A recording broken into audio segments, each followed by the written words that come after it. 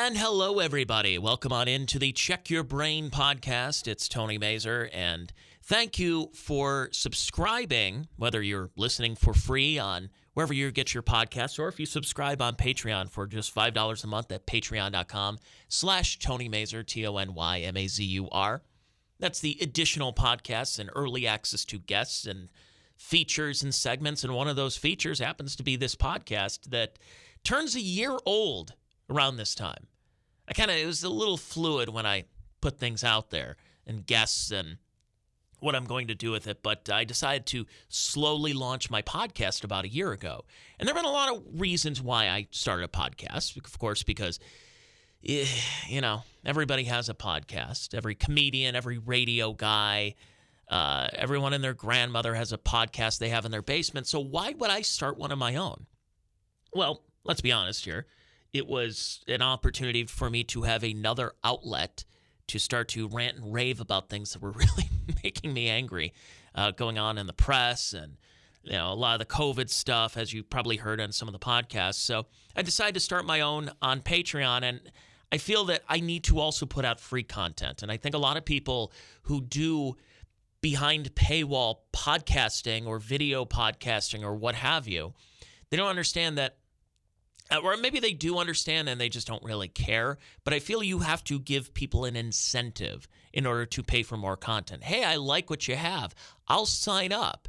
But you have to give them something in order to sign up. And so if you're just going to say, hey, we're going to be behind a paywall, and then you wonder, boy, we really petered out and plateaued with our subscribers right now. Well, yeah, because you're not doing other people's radio shows or podcasts or doing a free podcast to give somebody an opportunity. So, okay, let's say 100 people listen to your, say for just using an example, a nice round number, let's say 100 people listen to your free podcast. What are the odds that out of those 100, they're going to follow you to your paywall podcast? And I would probably say very slim, because people enjoy free content. But for those people who do want to come by, they are true fans and they want to hear a little bit more from you. So that's why I decided to do the free Wednesday podcast. And then I put out 4 podcasts per week on my Patreon. So for folks who haven't listened to me in this full year, maybe you've heard the last couple of episodes, maybe the last couple of months, maybe last 7 months, let's say. I've done a lot of these podcasts where I talk to people that I truly admire. Some of them are promoting things like books. Others are just people that it was such a great conversation that I wanted to include it. So what I'm going to do in this podcast, now it's kind of like the Seinfeld Chronicles, if you remember that. Not the beginning, the original show should have been called. It was actually supposed to be called the Seinfeld Chronicles. So then just was shortened to Seinfeld. But at the end of some seasons, towards the end, they would do like a clip show, a highlight show. So you'd sit there, you're like, oh, I can't wait to watch Seinfeld tonight. And it's just a highlight show. And I get it. So you may not exactly be interested in this podcast. I'm going to be 100% honest. If you listen from the beginning, you're like, I already heard this. I'll skip it this week. But for folks who haven't heard these are just snippets, a few minutes of a couple of guests, actually about 6 different guests from the early portion of the podcast. So before I started, I interviewed a couple of these people before it was even out there. And I had a nice backlog of podcasts where I can put them out there in interviews. So these are 6 interviews with people, either they were talking about something I kind of enjoyed having a discussion on, or it was just a fun time, whether they were promoting anything or not. So in this podcast, you will hear from former Met great Darryl Strawberry, but not talking about baseball. He's talking about God. Then I also have my buddy Don Jameson, who's a comic who we talk about nightmare comedy gigs. Chef Andrew Gruel, who's had to manage restaurants all throughout the pandemic of shutdowns, lockdowns, and, tape and social distancing. John Biner, who had his own show, Bizarre, and was part of the Van Dyke and Company. It was on The Odd Couple back in the day. Tom Baddick is the creator of Funky Winkerbean and Crankshaft, and talked to him about cartooning. And finally, Tom Leopold, somebody I've actually gotten to know the last couple of years, who was a writer also on Seinfeld and Cheers, but also was an actor and had bit parts in Mannix and some of those 1970s shows, and actually was in the running to be Fonzie with, I think, Mickey Dolenz and Tom Leopold, and there might have been somebody else, and then Henry Winkler. I think worked out for Henry, I guess. So I hope you enjoy these podcasts. I'm going to do an intro before each one of them. So you get to know who is who and what is what. So the first podcast, like I mentioned about Darryl Strawberry, we talk about religion, talk about trying to manage ourselves and better ourselves all throughout this pandemic. Well, the last year has changed for all of us, and it's part of being able to deal with what comes along, and what has come along in life is the pandemic, and you hate to see so many people go back and start using and that have a problem with addiction and drinking. You hate to see that happen, but that's the problem with people not having a true foundation in God. And I think me having a foundation and just saturating myself in the Bible during these times has allowed me to grow even more. So you separate yourself from the television, watching the news, and separate yourself from social media and interacting with that. I think when you do that and you utilize, your platform for good, you stay in good. You create who you are, and you talk about the good. You don't talk about the things that are going wrong, because it's always things that are going to go wrong. But I just don't interact with that, so I don't get that in my spirit. I think people get disturbed inside their spirit, and they allow the earthly things to take over them. So I prefer, just staying spiritually sound and biblically principle grounded in everything that I do. So I won't, so I won't, fall into any other traps. Yeah, and I've struggled with that myself in the last year. It's not, I don't have an addictive personality, so I can, I'll have a beer or two, or I'll do dry January, and either way it doesn't really affect me. But what I have struggled with as a Christian in the last year, with churches closing, and you kind of I guess in some way you lose a little bit of faith in humanity when you start looking at, whatever happened at the Capitol building, and, whatever with elections, or just the things that you've seen in the last year from what you see in the media. And kind of part of that is, and what kind of sucks for me is this, being somebody in the media, is that it's difficult for me to turn it off, to just go, look, if I just shut the TV off, whether I'm reading the Bible, reading different passages, or I'm just in my own isolation and praying and talking to God, that there's been that difficulty in the last year for me personally, and I'm sure for millions of other people in America, where you are people of faith, but you just feel almost helpless. Is anybody listening to me? And it's always that struggle session. And I me personally, even to this day, I'm still struggling with that and trying to get through that. And I'm sure a lot of people have probably felt the same way and have asked you for guidance with that as well. Yeah, well, faith is the most important thing. You can't lose sight of faith. Like I said, most people get consumed with everything else because they're watching television, they're listening to all the wrong things. Your answers are not going to come from that. Your answers are not going to come from social media. Your answers will come from the Bible. And that's where people have to run to. We run to all these other things to try to make us feel better, and it's impossible for them to make us feel better. What is faith? Faith is the substance of things hoped for, the evidence of things not seen. It's not seen. That's what faith is operating. People don't understand scriptures. That's why they're not victorious. I live a victorious life because of the Bible. I don't live a victorious life because there's anything great about Darryl Strawberry. It's the Bible. It's what's great about God's word. It's there. It's been there. The problem is, it's like the Bible said, my people perish because of lack of knowledge. People don't have knowledge and understanding of the Bible. That's why they're not having the joy, even in the midst of the storm of life right now. You can have joy in every season of your life if you know the Bible and you study God's word. See, I study God's word instead of listening to the news and getting opinions from what we want to see there, because what we see there is we see darkness. When we watch that, everything is darkness.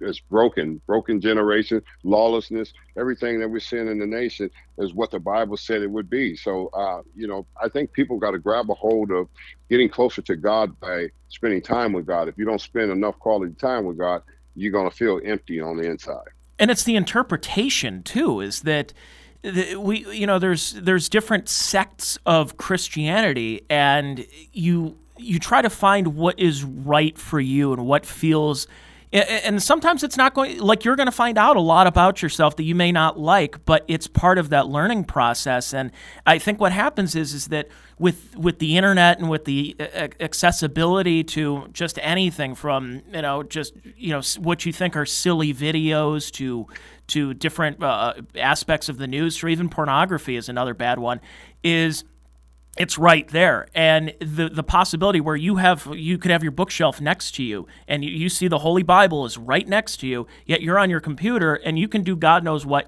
by basically 2 clicks of a mouse. And it's that feeling of giving in. It's that don't get behind me, Satan mindset that I think a lot of us really need to try to work on, especially going forward as we hopefully are coming out on the other side of this pandemic, that we can kind of wake up and just go, look, what is most important here? Is my online presence? Is my Instagram account? Is this what's important? Is this clout good for me?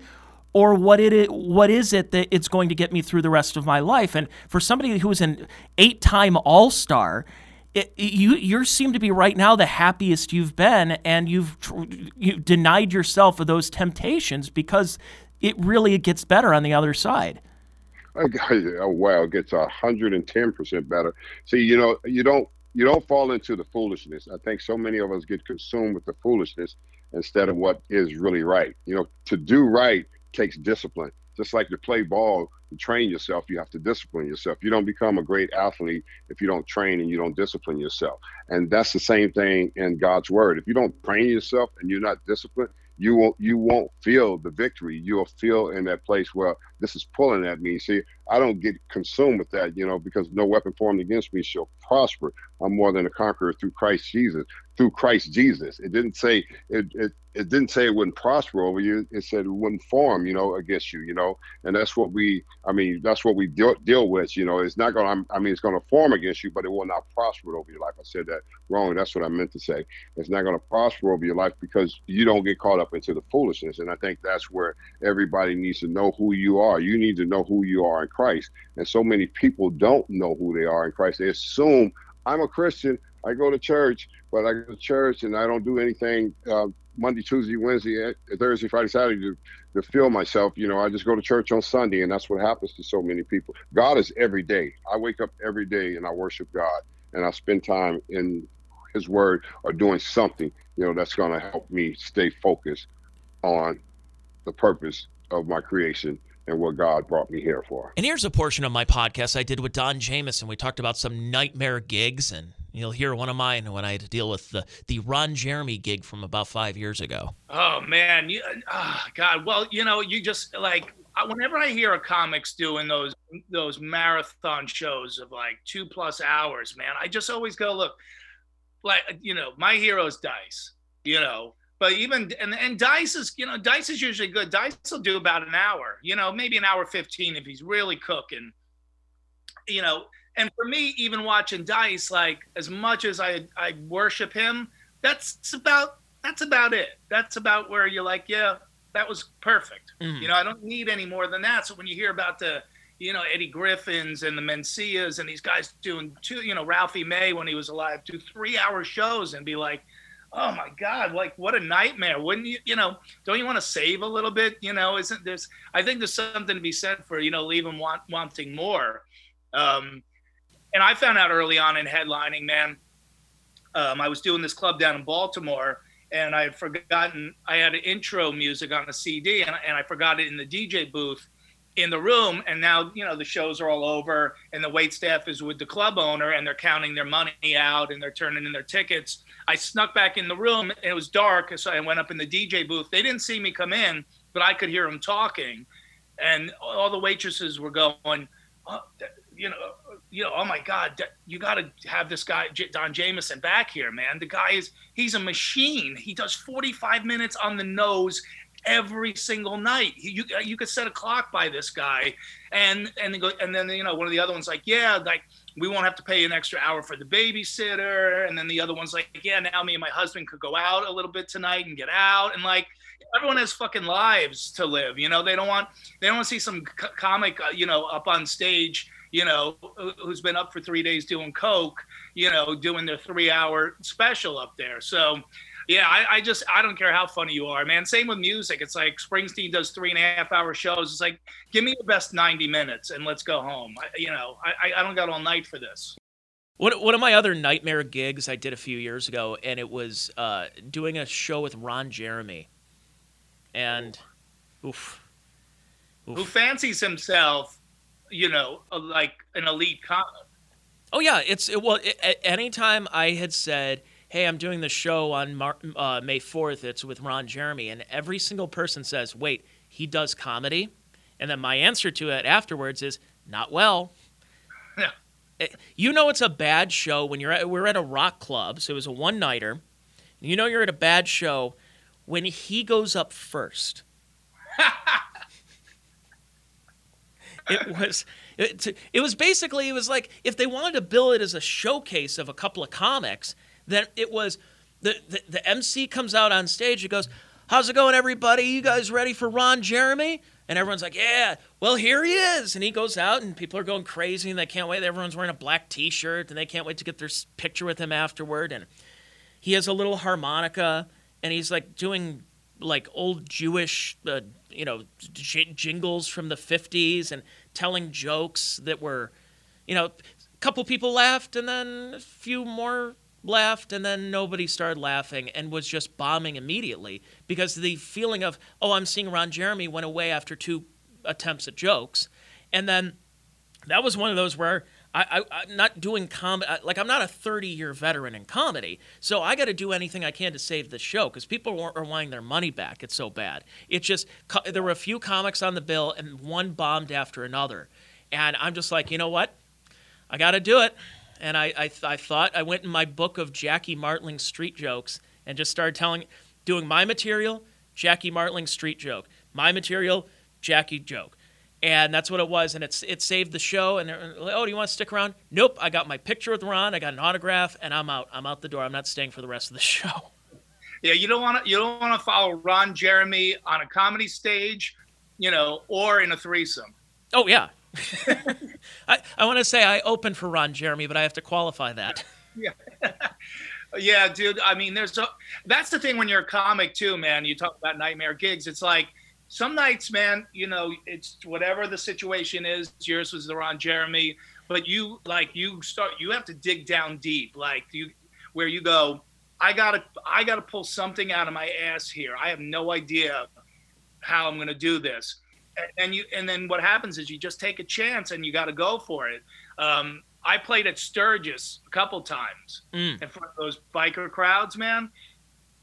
And what they do is, like, it's a weird thing. Like, if they like a band, when the band gets done with a song, they rev up their motorcycles. That lets you know they like you. But if they don't like you, they rev up while you're playing. So now here I got to go up, and I was out on the road with Faster Pussycat at the time. So now all the bikers are coming up. There's like a Foreigner cover band playing, and they come up and they're revving up on the Foreigner cover band while they're playing, and I'm like, oh my God! I mean, and they were great. They sounded exactly like Foreigner. Like, I was actually really enjoying them. And I go, if they don't like these Foreigner guys, they're gonna hate me. Comic? Why? We're the comedian here. So I'm flipping out backstage, Tony. I'm going nuts. I'm like, what am I gonna do here? And I kept looking out, and I saw this group of bikers pull up, and the one guy this huge guy had no shirt on. He looked exactly like Stone Cold Steve Austin. So that's what I just grasped onto that, and when I went up, I just went right for the biggest biker I could find. And I go, hey, listen, let me just say right now, Stone Cold Steve Austin, don't even try to rev up on me while I'm up here, because I'll come down there and put you in the Stone Cold Stunner, and I'm going into this whole wrestling rant, and he's got his arms folded on his chest, not a smirk, nothing. And then he turns around, and all his friends are rolling. They're cracking up. So he turns around and then he like looks, and then he finally, and then I keep attacking him. You got a quick smile on him. And then he started cracking, and next thing you know, and I had him. They liked me. because I just went for it. Now that could have went a whole other way. Here's Chef Andrew Gruel on managing restaurants all throughout a pandemic and all the different changes in the goalposts moving in this last 2 years. We learned so much about this pandemic in the very beginning, right? Let's go back and look at the emotional stages. And you see, I keep bringing up emotion here because we just have to call it what it is and recognize that the world, United States, is being managed by emotion, not reason and logic. And if we look at it even from the emotional perspective, everybody was on board with flattening this 15-day curve, right? And everybody was on board with, let's just take a step back and let's analyze and get as much information as we can, find patterns, and then utilize that to move forward properly. So what are the things we learned in the very beginning? Social distancing helps. Okay, no big deal. I don't like people in my space anyway. The pandemic was really affecting the elderly. It was affecting those many who were obese, and it was affecting those with underlying conditions. But what we did realize, the positives, were that it wasn't affecting kids. It wasn't affecting young people. We were still questionable about the asymptomatic spread. We also recognized that once you had the virus, you developed immunity, right? We knew those things immediately. So why then would we not say, okay, well, here's what we do know, and we're going to allow businesses to operate knowing that these people are safe, and we are going to focus on protecting the vulnerable, those who are vulnerable to this disease. We are going to quarantine the sick, or those who are going to easily get sick, and we're going to allow the economy and the free market to operate moving forward concurrent to these protectionist measures, right? No, we didn't do any of that. Instead, we're 15 months later and we're jumbling and arguing with each other. Like, people need to step outside of the sphere of emotion right now and recognize the BS that we're facing and the detrimental long-term effect. Like you say, the restaurant industry has been completely decimated.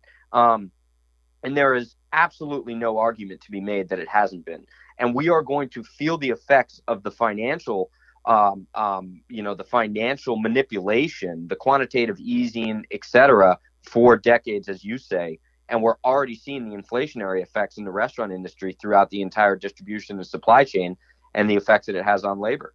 And when things started shutting down last year and they were staying shut down, so March, like you said, I get maybe if we need to take like a quick break in the flattening the curve, which we don't hear about. But by April, we're sitting there watching our respective governors on TV give us orders on what we can and cannot do, which is so totalitarian that it's almost, we're going to look back years from now wondering why we didn't do anything about this. So it's April, May of 2020. And the one thing that when people are talking about, you can't reopen now because the virus is still out there. And I'm thinking to myself, and the other big one was gyms, I'm a guy who liked going to the gym. And if I'm not feeling well, way before the pandemic, but especially now, if I'm not feeling 100%, I'm going to skip that day. And I think everybody who wants to go to their favorite restaurant or their gym or their bar or church or wherever they want to assemble, if they're not feeling 100% that day, COVID or not, especially now, they're going to say, look, maybe tomorrow, maybe next week, I will go. So people were actually when we talk about we're all in this together, that was part of it. I don't want my gym shut down. I don't want my favorite restaurant and bar shut down. So if I could be the chief vector of an outbreak, if I, God forbid, had something like that, I'm staying home over it. It's common sense. And it's the same thing as going into the nursing homes, that if I'm not feeling well and I'm not going into a place where there's 80 and 90 and 100-year-olds there, I'm just not going to go. You have to use your common sense. And the thing is, we threw common sense, we collectively in the country, threw it out the window and decided to base everything on fears and pseudoscience. And that's where you came into the picture for me, where I started recognizing you, that I've seen you on some of the shows, the Food Network shows and Chop Jr. and everything, was that you were the one that was really out there saying, look, we need to stay open, we need to be creative. So if we could do outdoor dining, and you're talking in Southern California where it's nice all year round, and really there was no data that outdoor transmission was causing like a large or even any outbreaks, and yet they were still shutting you guys down. They were still shutting us down. And I said it, the unintended or intended consequence of shutting down outdoor dining was going to be a spike in cases because it was doing two things. It was driving people into backyard neighborhood style parties where there's no accountability. Now, I'm not saying that we all need to be held to a standard of accountability, but let's just face the reality of human behavior. When you are in a public setting, you are more accountable, right? You hold yourself to a different standard. If that wasn't the case, then we would all go out every day in our pajamas, right? And why remove that accountability? Why remove the fact that we can all be managing ourselves with social distancing and, according to their science, wearing masks, what have you? And look, that's exactly what happened. And we all just blindly took the advice and we ate it up like doggy treats. The fact is, and what you just described is a scenario where the government, right, in an enterprise or an institution full of questionable, unethical, fraudulent people by both sides' standards, is the entity or the enterprise that is making decisions based on our health in any absence of, they are totally immune to any recourse when it comes to these decisions. So you have this diffusion of responsibility that forces people to make decisions that aren't right, because who cares if they make the wrong decision? Why am I going to trust Newsom or heck, or even DeSantis for that matter, one side or the other? Why am I going to trust this role model to make a decision based on my life, the science, when they've proven themselves to be liars when it comes to the science? Fauci said in the beginning, the reason I wasn't recommending masks was because I didn't want there to be panic buying, so I lied to everyone. Okay, you just lost all credibility with me. But people are like, it makes sense. He's got to lie to everybody. He's the chief doctor of America now, based on what the media has made him, and he admits to lying to us in the beginning and day one of the pandemic. That's one hell of a standard to set. Here we have actor, impressionist, comedian John Byner here on the podcast to talk about meeting Groucho Marx and having an opportunity to meet some of the people who really inspired him early on, all the way up to his days of where he was really young kid, basically, on the Ed Sullivan Show. So, a couple meetings. The first one was I went out to L.A. To see my agent for something. I was still living in New York. And, when I say I went out to live in L.A. with Steve Allen, I'd gone out to L.A. before that, not to live, but to see my agent out there, because they had something for me. And he took me to the Friars Club in Beverly Hills. And to see one of his people was going to perform. I'd forgotten who, but sitting there, and there was an intermission, and everybody gets up and they're moving around to different tables and stuff, and I'm sitting by myself. My agent went to the bar to get some drinks or whatever, and I see Groucho Marx, who had been sitting closer to the stage in a round table, and those people had gotten out and leaving him by himself with his cigar. And I said, geez, I'm gonna go over and say hi to him, because I loved his stuff,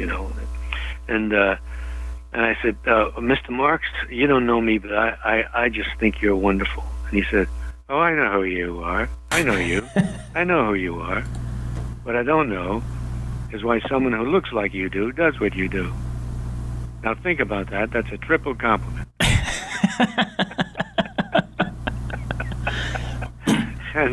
And I walked away thinking, I guess it is somewhere in there. and so I guess what he meant was, why does an Irish-looking guy do George Jessel and Mary Lewis, these guys? Anyway, I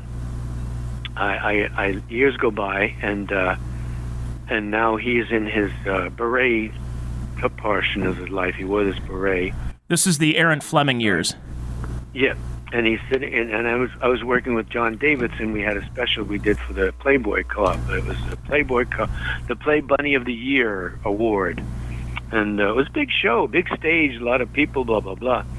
And there's something happened in the with the equipment, and they asked me to go out there on stage and kind of entertain the people until they got that fixed. So I go out there, and there's Groucho sitting in the front row with a friend of mine I had known for years, Connie Stevens, and they were escorting each other, I guess, to the show, and he's sitting there with his beret and his cigar, and I said, "Groucho, you know, I know who you are. I know who you are. What I don't know is why someone who looks like you do does what you do." Now think about that. That's a triple compliment. And I and I had to tell that story about my first time I had met him, among other things. But that's one thing I told the story. And I go back to my dressing room after the show.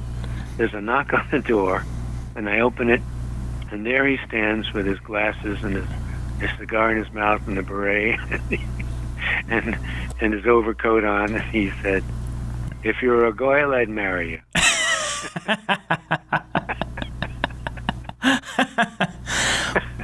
Boy, what a life you've had, and Yeah. you know, You bet. you've met your heroes. They always talk about don't ever meet your heroes, but you not only met them, but they've had complimentary things to say about you as well. Yeah, absolutely neat. Yeah, you bet. You bet. You know, I met the Duke and John Wayne and Lee Marvin I worked with. That's on YouTube. John Weiner and Lee Marvin. If you want to have some fun, watch that. There was a tribute to John Wayne. Frank Sinatra was the host. Glenn Campbell was there, and there was all these actors and actresses. You'll see when you put that up. And they flashed to him laughing at me and Lee. And we do a takeoff of John Wayne and Lee Marvin around the campfire. And I'm John Wayne, and you'll have fun watching that, all of you. Yeah, because you were doing the Rio Bravo. Like, you basically did the whole cast of Rio Bravo. Oh, yeah, that was a little bit I did. Yeah. Yeah. The Walter Brennan. Yeah. No, I can't shoot. Look at these hands. Yeah, well, you grab a broom now. If you're not going to help out, grab a broom. Oh, come on, you guys! Don't mess around now. You know, it's just it was just fun to do. Yeah, I encourage everybody to do that. Go on YouTube, not only just buy the book 5 Minutes with Mr. Byner, but go on YouTube and check out. Just search John Byner and go through some of the history and see some of the shows you were on, including just about maybe 10, 15 years ago, you were on Letterman in the Ed Sullivan Theater, and you basically did a super abbreviated version of the Ed Sullivan Show. It's just fantastic. Yeah, I had to pay homage to Ed and the people that studio. I hadn't been in it since Ed Sullivan had passed. Tom Baddock is the creator of Funky Winkerbean and Crankshaft, so we got to talk a little bit about cartooning. I always wanted to be a cartoonist when I was a kid. Changed that. I ended up working in radio, as you hear right now, and doing podcasts. But at the beginning, I really wanted to get into cartooning, so it was really cool to pick his brain. Yeah, that's true. My writing was getting more and more ambitious, and it was starting to outstrip the look of the art. It was getting to be a little incongruous. And I was also getting tougher and tougher to do what I wanted to do because I had an image in my head of how I wanted the art to look, and I wasn't able to quite achieve that. At that time, I was working with Chuck Ayres on Crankshaft. And for a number of reasons, that's when we decided to get a year ahead on the strip. And the only way to do that was to have Chuck come on board and help with the penciling on Funky, because essentially we were doing 3 strips at the same time at that point. And he did. And that dramatically started to change the art because I could take it where I wanted it to go. And that allowed the writing to improve because now I had an opportunity to write more mature work and do things that were more, just more ambitious. So the art actually helped with that. So that change you notice also reflected what I was able to do as far as the entire script and the writing was concerned. And with the aging of the characters, that there's really, I can't think of many strips. I think maybe For Better or For Worse was one of them, and Baby Blues, I think they aged the kids a little bit, but there really aren't, when you look at Beetle Bailey, who's been around for 70 years, he's still in the camp. And when you look at Dagwood and Blondie, Dagwood's still making sandwiches for, 90 years now. So it was really ambitious. And you're somebody who's it's a lot of polarized critics that you were getting around that time, and especially with some of the heavier subjects. But it's ambitious, and it's the work of a true artist, I have to say, of somebody who can kind of go to that level. I mean, you at 1992, you'd been doing Funky for 20 years, and you say, look, it seems like it's time to really and to show off the maturity of not only the characters but myself as well. Yeah, I appreciate it. I respect the opinion way too much to argue with it on this. But it was a joy for me because, and there's two schools. There have been a few scripts that have allowed their characters to age. And the greatest thing that does is it allows, well, it does a number of things. It allows you as an artist to grow and mature, which is terrific. It also allows, when I was hired to do Funky, they wanted me to speak to my generation. And it was like the, early 70s. So everything that was happening there was no strip in the paper, except maybe Doonesbury, that was dealing with that and looking at that. And so they wanted me to deal with that and talk to my generation. And because I've been able to age the characters and keep them moving along with me, I've also kept my readers attached to the strip because they've grown up with those characters. Comic strips are unique. They come into the house, and they like, unlike any other art form, they were there every single day. And if they're there every single day, and they also grow older with you, that's something pretty rare, and it makes the strip really gratifying. So I'm so happy I did it. It was a little scary at times, but in the end, I'm real satisfied where it took the work. Certain strips, because I think, and I don't mean to criticize any of your colleagues, but I'll do it for you if you feel the same way, because I've been, around this time, and we're recording this here right around Christmas, and you go back and watch the Charlie Brown Christmas special and the Great Pumpkin Charlie Brown and everything, and Charles Schulz was somebody that I think everybody in this business looks up to in some way. And you got into that precarious position of marketing and franchising the characters to the point where you have every kid has a Snoopy doll in their home, and everyone has Woodstock and Linus and Charlie Brown and Lucy all over their Christmas trees and their decorations. And then you look up and, oh, look, there's Snoopy on a blimp. And it gets into that weird situation of the art and commerce, where you have somebody who's that true artist, like somebody like a Bill Watterson, who didn't want any of his, he didn't want a Hobbs doll in your crib or your bed, and he didn't want Calvin talking in a commercial. Then you have the opposite way of Garfield, where basically Jim Davis created a character that he can sell. And you are kind of in that interesting realm of somebody that there have been Funky specials and Crankshaft, and you've seen it around, but it's not plastered all over the place where I'm going to, like maybe you'll see a T-shirt every so often, bootlegged or not, licensed or not, but you're not going to see that. And that's really is that respectfulness of an artist there. Well, it's just, it was nothing planned. I would have taken all the licensing people would have thrown at me, but it didn't happen. And the silver lining to all that is just what you described. I wasn't tied down. I think in just some brief conversations I had with Charles Schulz, I think he felt a little restricted, that he couldn't do things with his characters because of the very things you mentioned. If my characters had started out when Funky started out and they were funky jeans and it sort of became like Archie, I never would have been able to do what I did. So it allowed me to take a path that creatively was much more satisfying, and it took me to this point, and things are going very well. I mean, if there had been all this licensing when I first started, it would have been different. I'd have been in a much bigger house, but it would have been a different situation. And finally, my conversation with Tom Leopold, actor and writer Tom Leopold from Cheers and Seinfeld and a bunch of other things that you probably didn't even realize. So if you go back and listen to that interview, there's a lot of really cool anecdotes, as well as all of them.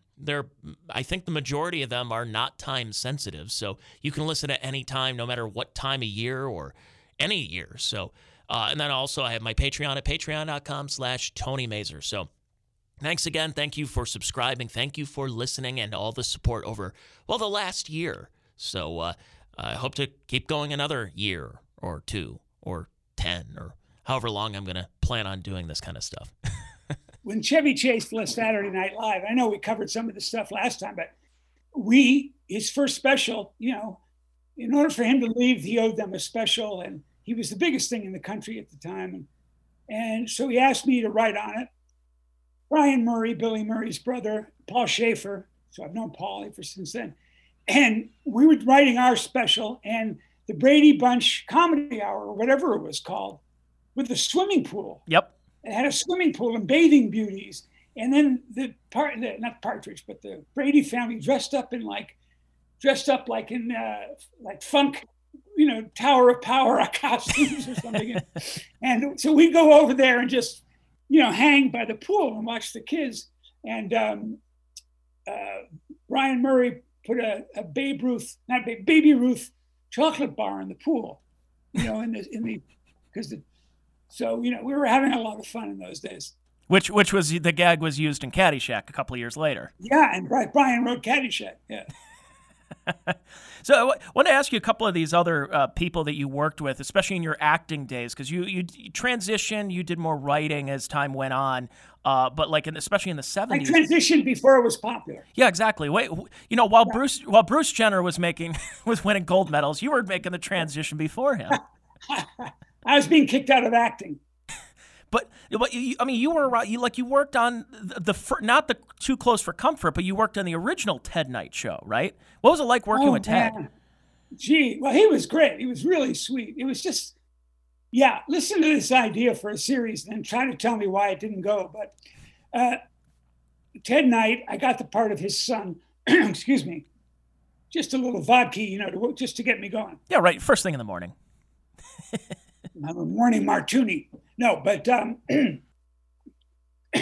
so right after Mary Tyler Moore, he got this series where he ran a escort service, but legitimate, with all these beautiful girls, and they go out on dates. I don't know why legitimate, because I'm sure it never was legitimate, and I played his son, and I'm always trying to get all the escort girls, and we did like 8 episodes. It was just the worst thing in the world, but now I got so back, my memory went so back into it that I forgot what I was talking about. Well, with Ted Knight and getting a chance to work with him. I was so immersed in how bad it was, I couldn't remember what I was saying.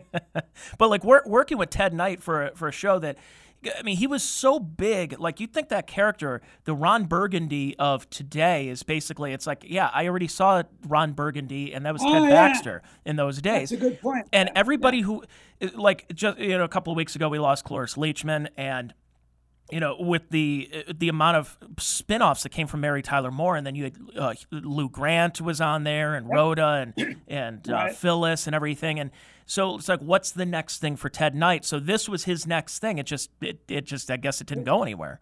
No, but then, so we did 6 episodes, none of which have shown up yet on YouTube, I'm happy to say. But I was doing all that kind of stuff while I was writing. I started writing for the Lampoon and Radio Hour when I was like 20. So I'd be off doing these plays in Boston or at the Long Wharf Theater or the Arena, and then sending in stuff for the radio show or magazine. And so I was doing these things always kind of parallel, and then the writing took over. I was on Gunsmoke and Mannix and all these things, and which is, I always say, sometimes I'm surprised I'm only this old. I've been doing this so much. I've been doing this since I was like 18, I'll pop Mannix on every so often. That's the one thing with these Me TV shows and Antenna TV, and what Grit is one of them. Every so often, I'm sure you probably will, maybe pop those on and go, oh wait, maybe this is the episode where I'm in it, and all those Quinn Martin production TV shows that are around there that had a lot of those contract players. So of course you had your Peter Falks or your William Conrads, but then you would just have this cavalcade of character actors, and you were one of those in those days. Yeah, Robert Culp was always one of them, and Robert Vaughn, and and then all that 70s really hot lighting, and you watch Mannix, and the room is lit so brightly everywhere. It's like it was the whole style back then. It wasn't Mannix, by the way. Wasn't that the same set the Bradys used too? That they used similar sets. But Mannix was great. I hold Mannix prisoner for an hour on the show. I'm a gang member. I played a lot of tough kids for some reason. I was like 120 pounds, and I don't know why that happened, but and I did that, and Gunsmoke, Mannix, Owen Marshall, counselor at law, where Wayne Newton was my college professor. Give you an idea what casting was like back then. That was, and then you were also up in the running for Fonzie, right? Yeah. Well, I knew Henry Winkler from New York. We were both fired from the same theater. This one theater had two theaters. One playhouse had two theaters, and we were both fired from each of our different plays at the same day. And we went out and had coffee or beer or something. But then a few years later, it's the finals for Fonzie, and I'm sitting there with Henry and maybe a couple of other guys. But I mean, there could have been other finalists, but in that day, that's where Henry was there, which was great to see him. And then, so I guess I just couldn't go, hey, right, as good as Henry. I couldn't get my arms up to do the hair, But anyway, he was great. And so after that audition, about a couple of weeks later, I run into Henry at the farmer's market, kind of famous place in LA. And we're talking, saying, yeah, man, that thing we were both up for, but that was a piece of shit. And he goes, yeah, well, I got it. I'm going to be Fonzie. And I go, I'm sure it's going to be great, man. Yeah, that's what I know, right? How much did the character change from what you auditioned for? Oh, it got bigger, like these things do when somebody breaks out on a show. And it became the Fonzie show. But in the pilot, it was just, he's just this guy, maybe one scene, if I can recall. I also auditioned for the Partridge Family. Oh, really? David Cassidy thing. Yeah, because I was the same age in those days. Not cute enough. Story of my life, buddy. Boy, well, yeah, but I don't think anyone could even get to that part, and everyone was very jealous of that part, including Jack Cassidy. Yeah, set himself on fire. He was so upset. Lit himself on fire with a cigarette on a Naugahyde couch. Yeah, on somewhere in the flats of Beverly Hills. That's I don't want to go on the flats in Beverly Hills, man. If I'm going to die, I want to be in like Rome or something. Man, what's interesting. You really know your stuff for a young guy. How old are you? I turn 33 next week. Wow.